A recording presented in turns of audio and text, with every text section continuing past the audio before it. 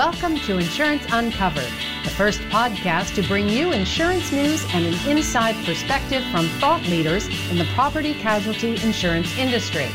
Insurance Uncovered is produced by the National Association of Mutual Insurance Companies. Hello, everyone. I'm Kathy Imus. Today, we're uncovering a warning from a former FBI special agent. His number one recommendation to protect your company from cyber criminals. And could drones soon be flying overhead? An early sign from the FAA that may signal a change in regulation is on the way. Plus, an economic forecast for insurers, how mutuals can plan ahead for 2020. Drones flying overhead could soon be an everyday sighting. That's good news for insurers, as carriers are increasing their use of unmanned aerial systems and image analytics to adjust claims and respond to catastrophic events. While the Federal Aviation Administration has opened the skies for drone usage, certain regulations still limit insurers' ability to use drones to their full potential. During a recent NAMIC virtual event, PwC Senior Manager Graham Hall discussed some of the challenges in place. The current most relevant legislation is the FAA Part 107. It's quite prescriptive around the use of drones for commercial applications. I know it only applies in the US, and some international legislations are less restrictive. I'll just give a couple of examples of the constraints that it brings with it. The first one, we've talked about this already, is that the drone must be in the line of sight of the pilot. So this obviously introduces limitations. Let's say you wanted to fly a drone over a disaster area where, say, the roads have been cut off. So you can only fly the drone as far as you can see it. And it also means that you can't have your pilot sitting in a control center somewhere. They have to be on the ground next to where the drone is operating. The legislation also specifies the pilot must be able to fully command the aircraft, which means that fully or even partially autonomous drones, they're currently illegal. Therefore, you still need to have humans employed to pilot the drones. This limits the return on investment. We're going to need to continue to pay pilot salaries in the near future. In spite of these limitations, earlier this year, the FAA proposed a rule that would permit drones to be flown at night and over people. Such restrictions have been an impediment to insurers' drone use, which NAMIC has advocated to remove for the past 3 years. Just last month, the FAA issued a waiver for a company to fly its drone over people if it was equipped with a parachute. To listen to the full webinar, you can check out the on-demand section of the event calendar at namic.org. As U.S. and global economic trends shift, uncertainty is growing. It is important for business leaders to understand these shifts so they can set realistic expectations for the remainder of 2019 and 2020. During NAMIC's recent management conference, President of ITR Economics, Dr. Alan Beaulieu, provided his forecast for 2020, what it means for budgets and cash planning, and what mutuals can do about it. They should be focusing on now is what has worked well for them in 2015 and 16 when the economy slowed down. Profits got hurt in that segment, so go back and review what you were doing and say, let's not do that, and think about what you should have done and do that. And it will vary depending on region and client base and all the rest of that, but their history is the best guide to their future. It's often a changing of the message. It's people looking for help, people are looking for easy answers on the backside of the business cycle. They're looking for somebody who is not just a business but is warm. All the things that work well for mutuals, and I think they have a message to share at that time. Dr. Beaulieu says GDP and industrial production in the U.S. and Canada will go into a slowing growth mode in early 2020. He suggests in the second half of the year, however, everyone should expect a stronger economy that will last through 2021. Did you know that an open computer receives more than 42,000 hacking attempts every 13 minutes? Statistics such as this have led former FBI cybersecurity special agent Chris Tarbell to believe two types of companies exist: those that have been hacked and those that don't know they've been hacked. On today's Unscripted, Chuck Chamness speaks with Agent Tarbell about what insurers can do to protect their data in this kind of environment. Well, we have a special guest joining me today on Insurance Unscripted from our management conference in Asheville, North Carolina. He is one of the most successful cyber security law enforcement officials of all time, and I mean all time. And I just heard the presentation I'd like to welcome former FBI Special Agent Chris Tarbell. Chris, welcome. Thank you so much for having me. So I come to you now in this podcast for our virtual listeners scared, having heard an hour of your stories of the good news, which is basically finding cyber criminals, arresting them, putting them in jail. But certainly looking at the hundreds of NAMIC members in the audience, the questions they had, there are real day-to-day issues today, and there are, of course, many other cyber criminals and opportunities for cybercrime out there. And so thank you for helping sensitize our audience to it, but it still is not a very reassuring message. No, it's not. I mean, we're being attacked every single day, from nation states all the way down just to opportunistic criminals. We used to have low-level criminals doing web defacements, just putting up something on a web page. That's sort of gone away, and now they're just trying to, send us phishing emails and any way they can get in. And now with, virtual currencies, the ability to charge people ransomware for locking up their data. So financially motivated crimes are sort of outweighing now the state-sponsored stuff, but, the state-sponsored hacks are going to be there, to make sure you're on top of it. Well, you took down some of the most notorious cyber criminals. Any kind of lessons learned there? I mean, you obviously were an FBI agent working in this space. It was your job. But, as you look at, those kinds of cyber networks that we read about in the newspapers that you were responsible for finding, tracking down, does it bring up any kind of practical, pointers that you might give our mutual insurance companies that are at risk for this? Because certainly they're targets every day. Yeah, just realizing that they are a threat. So a lot of companies, wonder, why am I being hacked? And it might just be an opportunity to be hacked. Either they're running an out-of-date server or end-of-life server software that they shouldn't be running, or misconfigured if they do a joint venture with someone or bring on other networks or buy a company. They're adopting the problems from over there.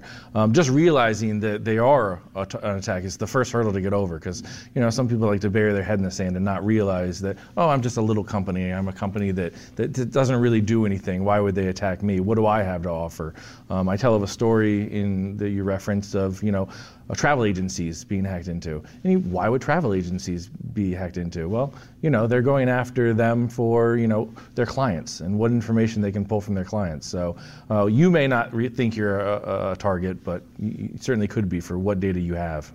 Well, our members are certainly, and all businesses spend a lot of money to build security up and to be less of a low-hanging fruit, which was the term you used, which makes a lot of sense. I mean, if they're crimes of opportunity and they're using the Google dorking or whatever you talked about around discovering weaknesses, and they just come up with a list of the million companies that are the most weak, and they will be the ones that are most likely to be targeted.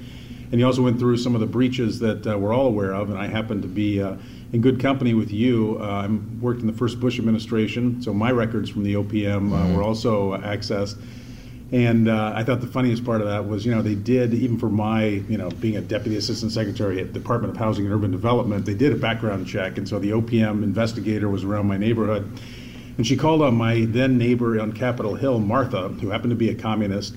No judgment, just saying, if you're a government investigator asking about and the main question they'd ask is, has he ever discussed overthrowing the U.S. government? I mean, they ask really basic questions about my character, I guess, and whether I'm suitable for the position. But Martha, and it was recorded because I actually FOIA'd it later to get my actual 70 pages of records.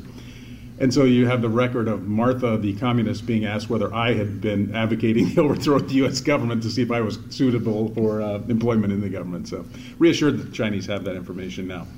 Martha probably lives in China now because it would work very well for her. But it's funny that you bring that up, and everyone looks at, because I did an investigation for a Supreme Court justice and had to ask those same questions to the U.S. attorney at the time about this Supreme Court justice, and they look at you cross-eyed and be like, "I'm sorry, sir, this is just the list of questions I have to ask." That question of advocating the overthrow of the U.S. government. That exact question. There you go. See.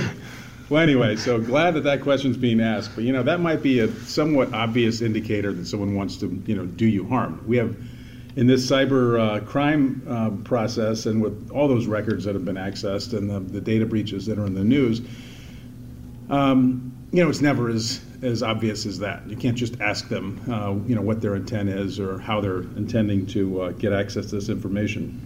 Our members are going through new compliance that is necessary but is very expensive. It's whether it's New York CFS cyber compliance or the NEIC cyber model. It's now required for many companies, most, soon all, depending on how the NEIC model is adopted.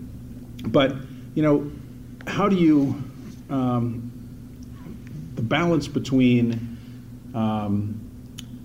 taking care of the risk that we know is out there and the expense related to adopting all these, data at rest encryption, I know, is one. Our insurance company is on its way to becoming compliant with the New York regs.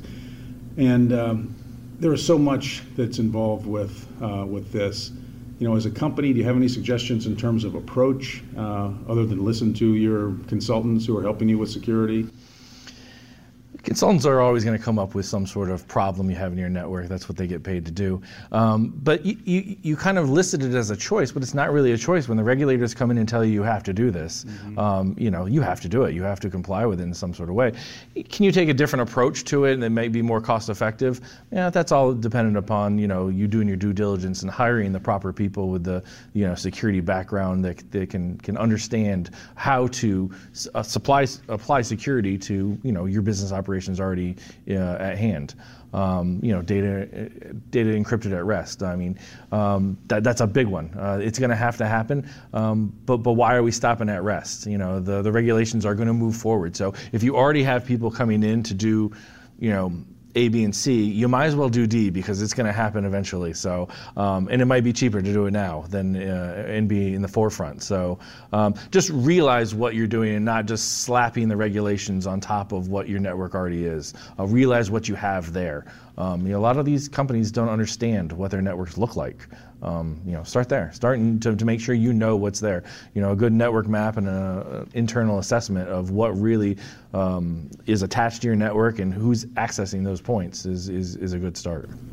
There were several questions in the audience about moving to the cloud, which a lot of companies are doing, and I've heard presentations where a kind of security consultant would say, well, they're asking, is the cloud secure? What are the risks? And they're like, well, do you think it is less secure than these, servers you have in the basement of your building or the hot off-site, former grocery store that you run down the road?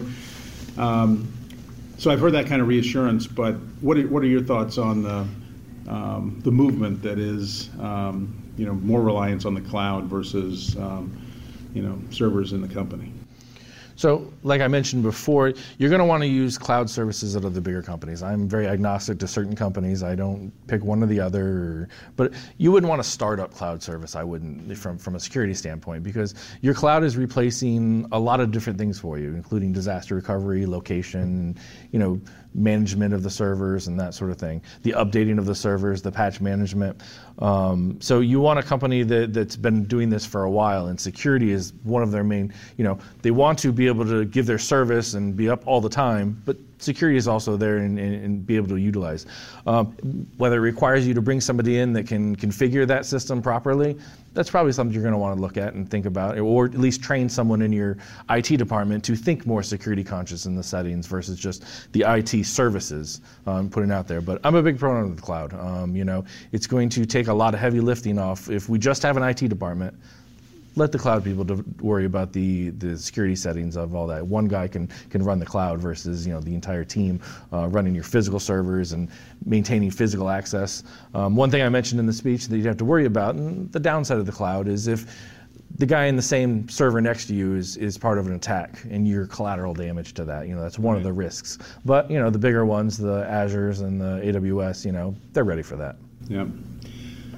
So you mentioned the evolution, and our website back in the 90s, this was dark ages, but it had the defacing attack that you're talking about, Car Parts Ninjas. Oh. If you ever wonder about, they're sure that hopefully they've grown up and gotten real jobs now, but I think I may know one or two of those guys. 8 or 9 hours, that was our, face page on the website. But that was harmless, that's something that can get our IT guys upset even today when we talk about, remember Car Parts Ninjas found their way in.